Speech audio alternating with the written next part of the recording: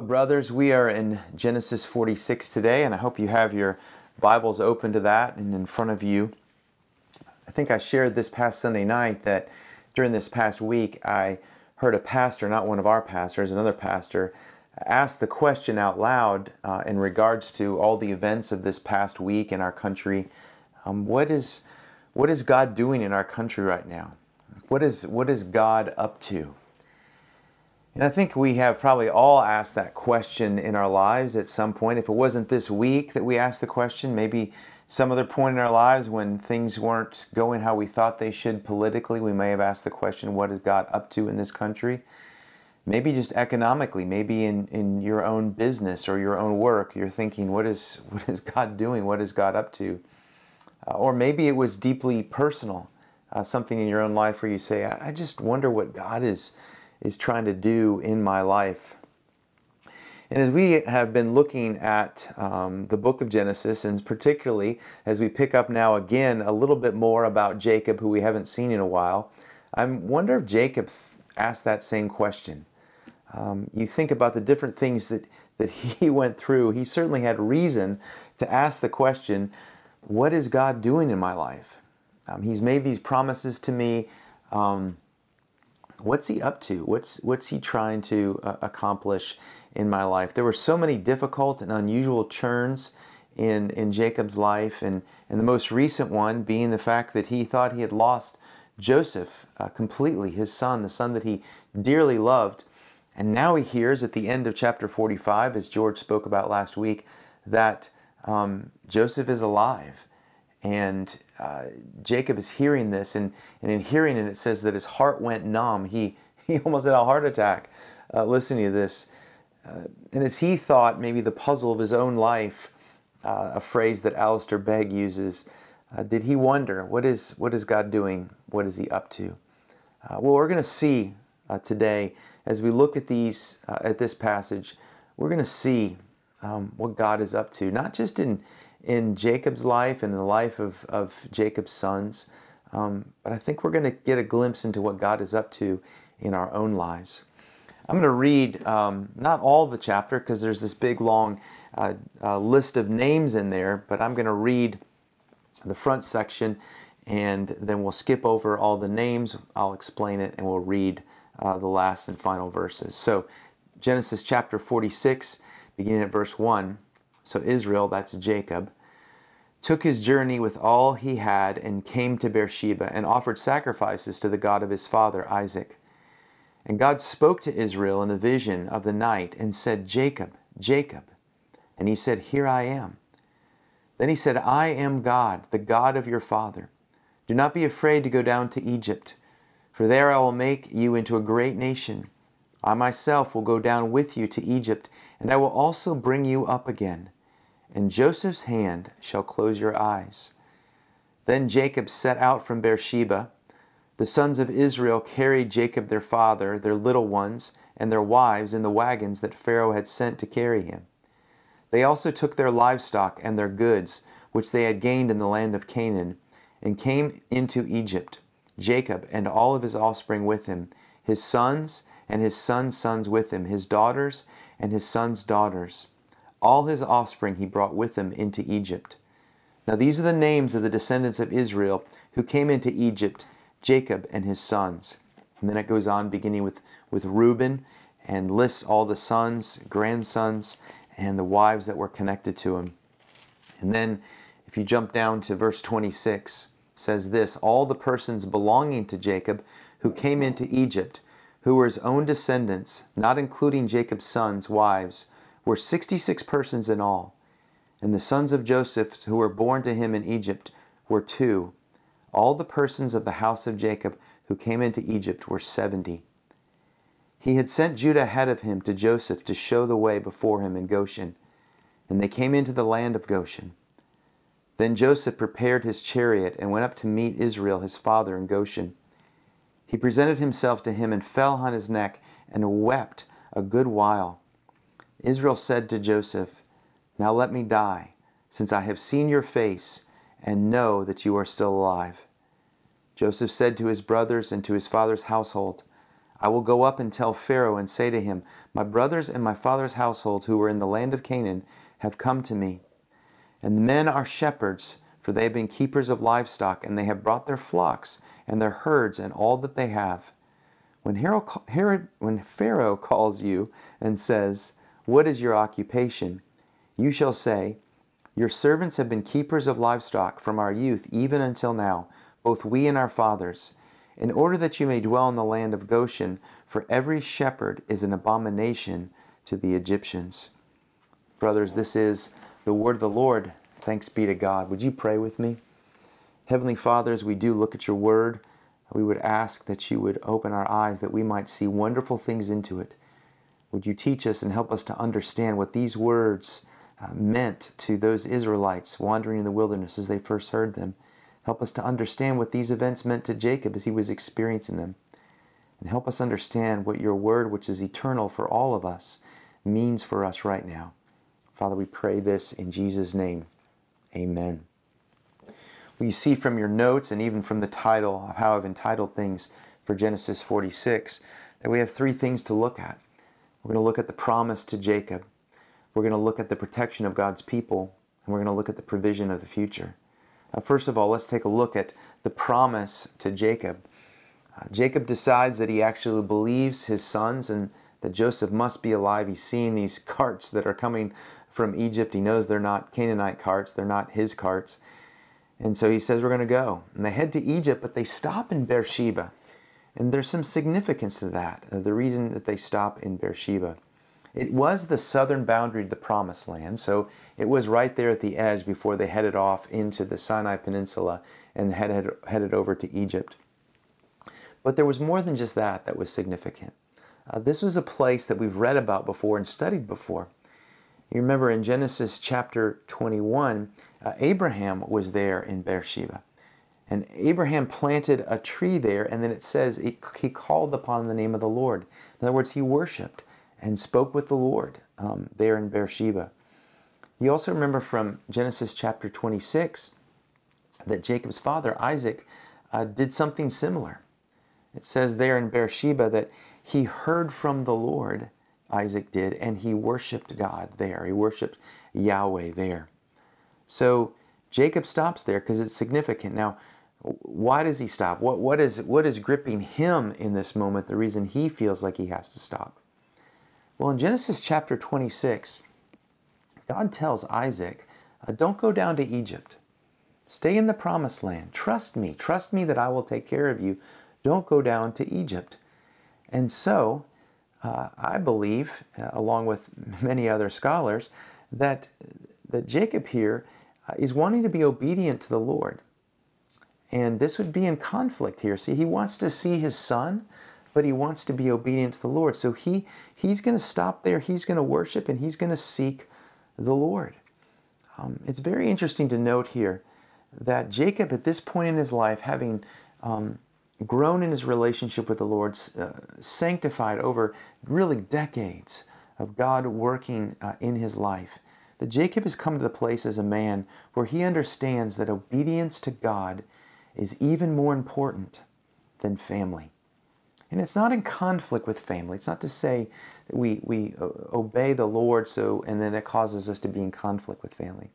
No, what we see here is that while he desperately wanted to see his son, it was more important to him that he obey God than simply that he work it out to see his son. I think there's a lesson in there for us. And that he wanted to worship and seek the Lord first before heading into Egypt. It reminds me of my father. I remember being a little worried towards the midway through my senior year of college. And I knew what I wanted to do. I knew what I wanted to go into. I just didn't have a job. And I felt like I ought to be getting resumes out. I ought to be figuring out how I'm going to get a job. And I talked to my dad about it at Christmas break, and I felt like he was going to give me this strategy of resumes and things like that. And I'll never forget what he said.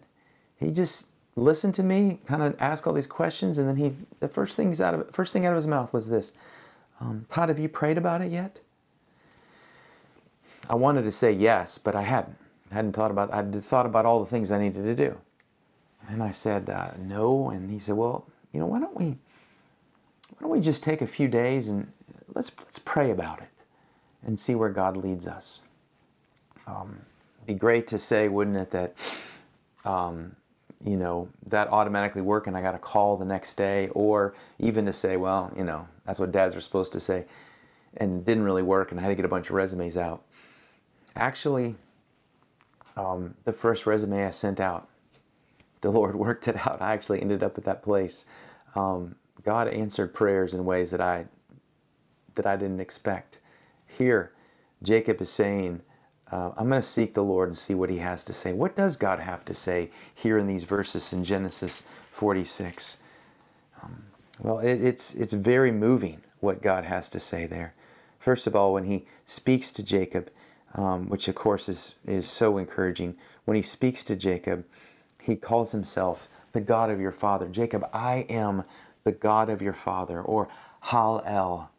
And it's interesting to note here that this is a different way than God has described himself previously. This is the fourth time now that God has shown mercy and grace to Jacob by speaking to him. And the previous times he called himself in chapter 28, he called himself Yahweh. I'm the Yahweh, I'm the Lord. In chapter 31, when he spoke to Jacob, he said, I am El Bethel. I am the God of Bethel. I'm the God of this place where you're experiencing this grace. And then in chapter 32, he calls himself El Shaddai, the Lord, the commander. And in all these things, God is trying to describe himself to Jacob so that Jacob will understand that God loves him and that God wants to be known by Jacob. And here he wants Jacob to know, I am the God of the covenant. I made a promise to your grandfather. I made a promise to your father, and I'm going to keep that promise to you. I am the God of your father. I am the God of the covenant. And now hear me, Jacob, as I speak to you as the God of the covenant. And he goes on and he says, I don't want you to be afraid to go down into Egypt. I'm going to make you a great nation. Now, he said this before, but he's never named Egypt. If you turn back in your Bibles to chapter 15, when he makes the promise, the first covenant promise to Abraham in Genesis 15, when he makes that covenant promise, he speaks about this time that he's going to make Abraham a great nation. And if you look at Genesis chapter 15 and you look at verses 13 and 14, you see this. Then the Lord said to Abraham, know for certain that your offspring will be sojourners in a land that is not theirs, and will be servants there, and they will be afflicted for 400 years. But I will bring judgment on the nation that they serve, and afterward they shall come out with great possessions. And for you shall go to your father in peace. So here the promise, when the covenant was made with Abraham, was to remind him or to tell him, listen, your people, this is going to happen when your people are in a land for 400 years and are slaves, but I'm going to make them a great nation and bring them out. And now here, God is telling Jacob what that nation is. That nation is going to be Egypt. Don't be afraid to go there, because there I'm going to fulfill my promise to your grandfather to make you a great nation. And then he says this to Jacob, which must have been so dear to him. He says to Jacob, not only don't be afraid to go to Egypt, but know this, I will be with you, and I will bring you out. And you know what? You've had fear about how you would die, but your son Joseph will close your eyes. I will go with you. What a powerful reminder for us that the right location for us to be is not necessarily a specific land. See, Jacob had been told the promised land, you need to stay here to have the presence of God. And God is saying, no, my will is that you go here to Egypt. And know this, I'm not going to leave you. I'm going with you. I'll be right there with you. Think about how powerful this is. We can't lose sight of this. Think about how powerful this is for the first audience to hear these words. I'm not talking about Jacob and the actual experience of this.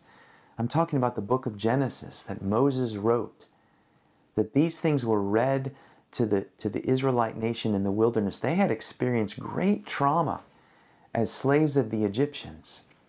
And here, God is showing them through his servant Moses, through the history of what actually took place, that their time in Egypt was God's design to make them a great nation, that he had made good out of it, and that he had never left them, that he was always with them. And that was the promise to Jacob. That was the promise to the Israelite nation. And brothers, that's the promise to you and to me. Over and over again, we see God saying to his people and to you and to me, I will never leave you nor forsake you. He says that to Jacob here. He says that to God's people in Deuteronomy 31. He says it in Joshua 1. He says it in our New Testaments in Hebrew 13. He says it as Jesus ascends, right before he ascends into heaven. He tells his disciples, I will be with you wherever you go. I'm always going to be with you till the very end of the age. God's promise is that he is going to be with us. And he's going to save us, that he's going to be with us. The promise to Jacob for salvation and for God's presence is a promise for you and for me even this day. Second thing I want us to see here is really found in verses 5 through 27, and it's this great list of names, and it's the protection of God's people. Here we have, again in Genesis, like we do in several other places, really long list of names. What does it mean when God gives us a long list of names? I hope in our study of Genesis over this last year and a half, you've actually been encouraged that when you find these long list of names in the Bible, that there's some significance here, that it's not just something that was just put in there because we needed to list these people, but that there's something God is trying to say. And I think what God is trying to say here in Genesis 46, and what through his servant Moses, as Moses writes the book of Genesis, is that this moment when Joseph goes with everything he has, and everyone who's a part of his family, Jacob goes to see Joseph, that as they leave the promised land and go into Egypt, this is a very, very important moment. And we need to name the people that went.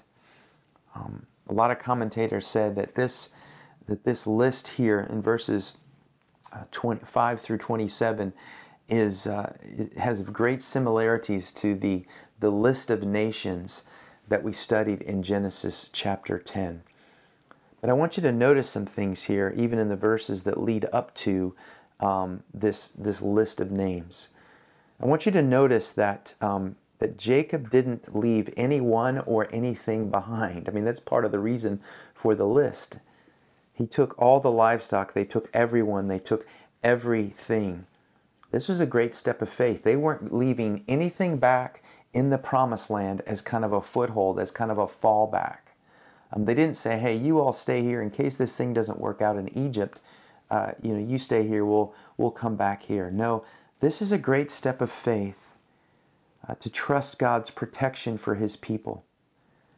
And it really was God's protection.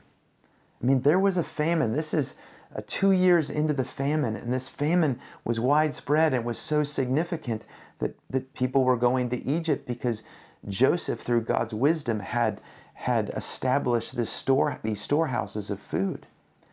And so in order to protect this very small remnant of God's people, just 70 people, and in order to protect this, God needed to move them into Egypt, or as some scholars put it, this is like another ark.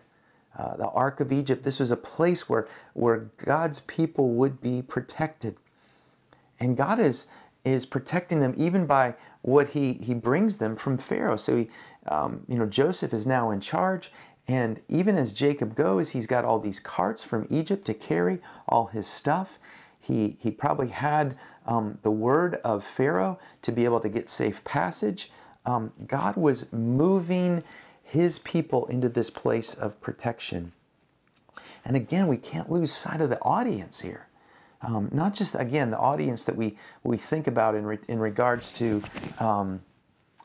Jacob experiencing this, but the audience of the Israelites, that God had turned this group of 70 now into a great nation that was wandering there in the wilderness and headed back to the promised land.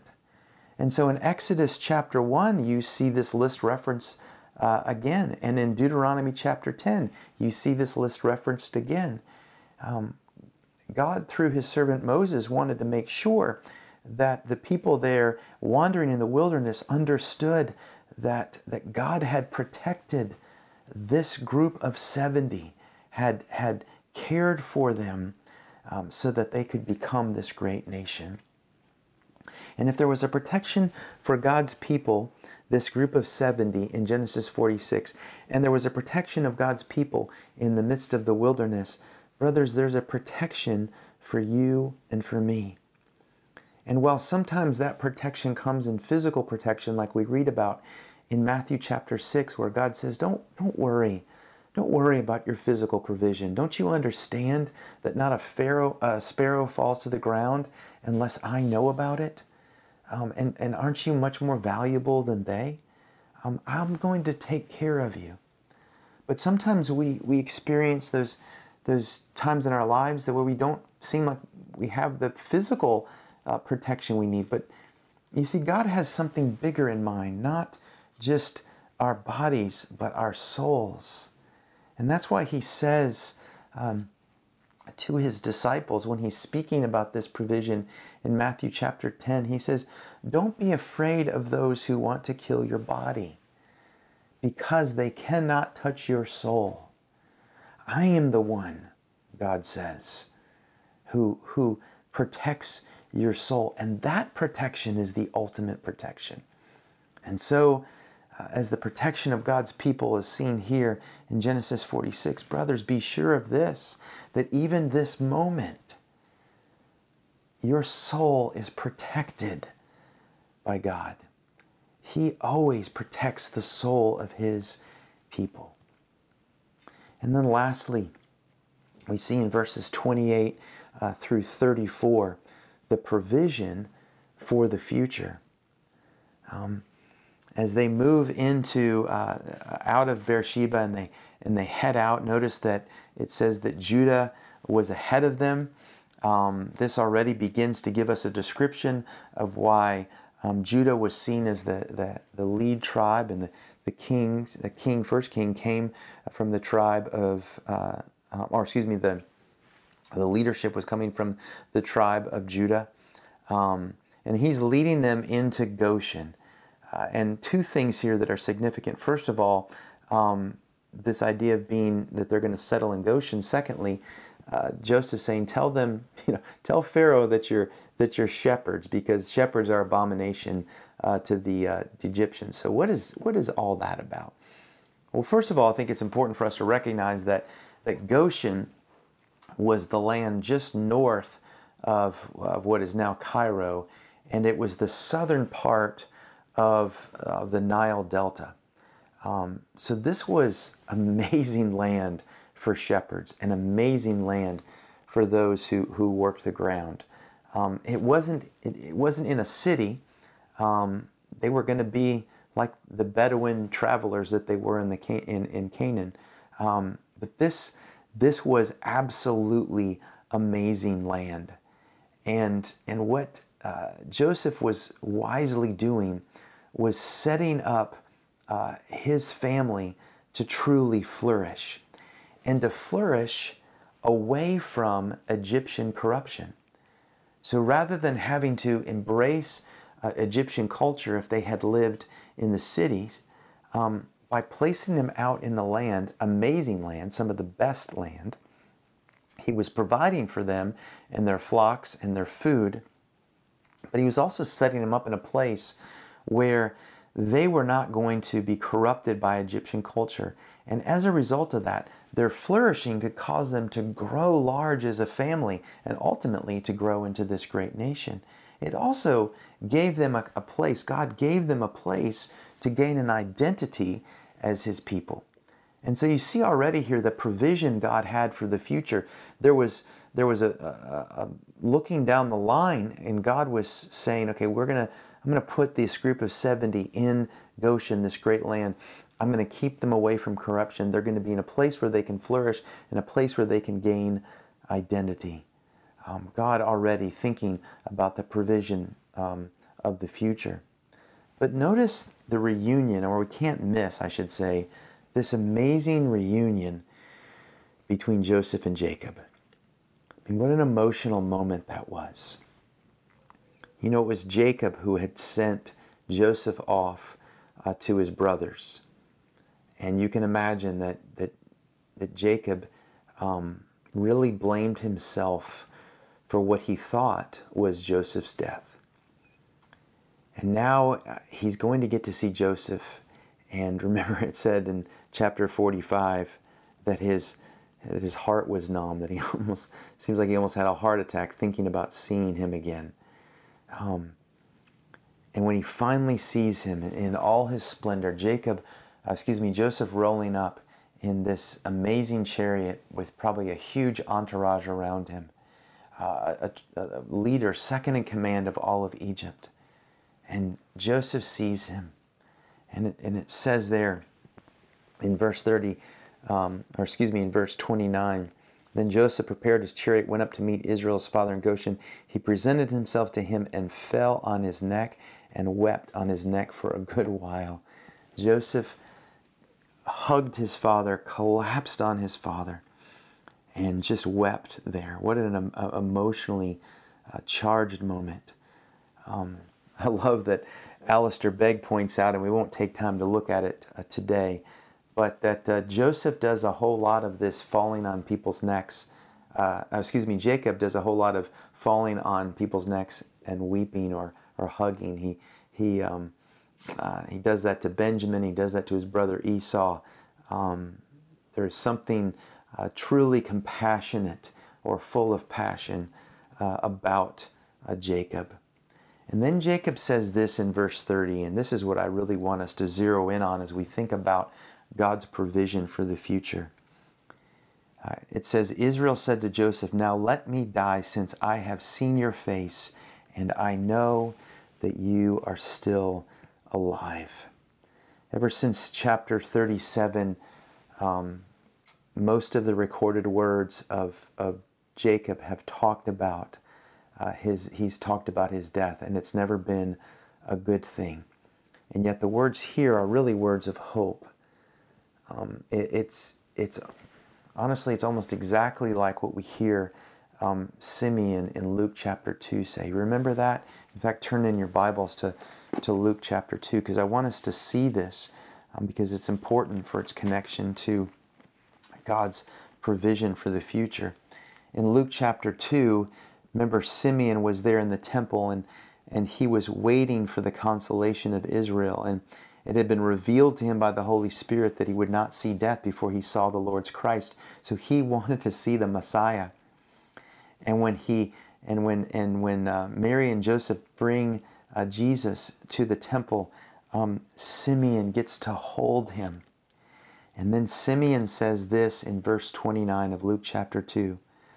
Lord, now you are letting your servant depart in peace according to your word. For my eyes have seen your salvation, that you have prepared in the presence of all peoples, a light of revelation to the Gentiles, and for glory to your people Israel.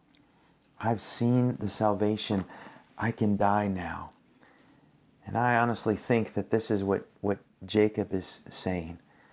I've seen Joseph. I've seen the fulfillment. The puzzle of my life is making sense. I see now, God, what it is that you were trying to do here in my life. I see the provision for the future. I see how the promise that you have made about never leaving us is going to be true. I see your protection. I understand these things now. And so I can go to death in peace because I'm satisfied. I'm satisfied for what you are going to do in the future. I can see it all. And it's pretty powerful to think that Jacob is satisfied with God's provision. He's not just happy about the reunion. He is happy. He's overwhelmed with emotion about this reunion with his son. But what he really is overwhelmed by is this satisfaction of God's provision. Lord, I see it. I see what you've done. You know, Jacob could see God's provision for the future. And Moses, when he wrote this for the Israelites, wanted them to understand that this same Yahweh, this same God of their fathers, would provide for their future, their ultimate soul future, their ultimate salvation. And brothers, I think God clearly through His Word wants us to see ourselves His provision for us. And it's not necessarily that, our sons are going to get great jobs and be, CEOs of the company. That's not the point. It's the provision of the future for the things that God has promised. And you see that on John chapter 14, the upper room discourse, when Jesus Christ is speaking to His disciples, and He says to them, He's going to a cross, I'm going to prepare a place for you. He wants them to know that even as He leaves them to ascend into heaven after the crucifixion and the resurrection, He's saying, I'm going to prepare a place for you. And I'm going to have you come to me there. And then in Revelation chapter 21, we see that place described for us in this great vision that the Apostle John has of the end times. In Revelation chapter 21, verses that I know are dear to many of us. John says this, Then I saw a new heaven and a new earth, for the first heaven and the first earth had passed away, and the sea was no more. And I saw the holy city, the new Jerusalem, coming down out of heaven from God, prepared as a bride adorned for her husband. And I heard a loud voice from the throne saying, Behold, the dwelling place of God is with man. He will dwell with them, and they will be His people, and God Himself will be with them as their God. He will wipe away every tear from their eyes, and there shall be death no more, and neither shall there be mourning, nor crying, nor pain any more, for the former things have passed away. And He who was seated on the throne says, Behold, I am making all things new. You see, brothers, Joseph is just a type of Christ. He is there in human history, a real person. This is a real story. This isn't a fable, but it's meant to show us, to point our eyes to Christ Himself, who will be the ultimate ruler, the ultimate one on the throne, the ultimate one who will provide for us. And we can be at peace and even go to our death because we can be satisfied that Christ, the King, has provided for our future, and that future is secure. That's why Paul could say, for me to live is Christ and to die is gain. While I'm here on this earth, I'll just do whatever Jesus wants me to do. I'll just obey Him. Just like Jacob saying, where do you want me to go? You want me to go to Egypt? I'll go to Egypt.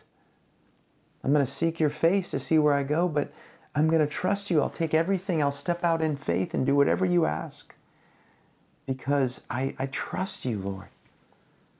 And so for me to live is Christ, but to die is gain. I'm not afraid of death. I'm not afraid of what they can do to my body. I'm not afraid of the economics of a nation. I'm not afraid of the politics of a nation. I'm not afraid of the loss of religious liberty. I'm not afraid of the things that are temporal in this world, because there has been, or there is now, a provision for my future. And my future is secure. It's untouched. It's incorruptible. And so I know that, and I'm sure of it. And so to die for me is gain. I go back to the question that pastor asked this past week. What is God doing in our nation right now? What is God doing in our culture? What is He up to? And I'll say the exact same thing I said to the congregation on Sunday night. I know exactly what God is up to, and it's not because I'm a prophet. It's because I read and study God's Word like you do. This is what God is up to. God is up to glorifying His Son, Jesus Christ, through His church, through you and me. At all times and in all places, what is God up to in our lives, the puzzle of our lives? This is what He's doing. He is glorifying Jesus Christ through you and through me, through His church. And this is what's happening. No matter what we see swirling around us, this is what is happening. His promises are being fulfilled. And His protection, brothers, is enough for us. And His provision is guaranteed. And so we can be at peace. We can say, I'm satisfied, Heavenly Father, with your provision. And whenever you want to take me, I'm good. I'm satisfied. Would you pray with me? Heavenly Father, thank you for your great promises, which are being fulfilled, which have been fulfilled, which will be fulfilled. Heavenly Father, thank you for your protection.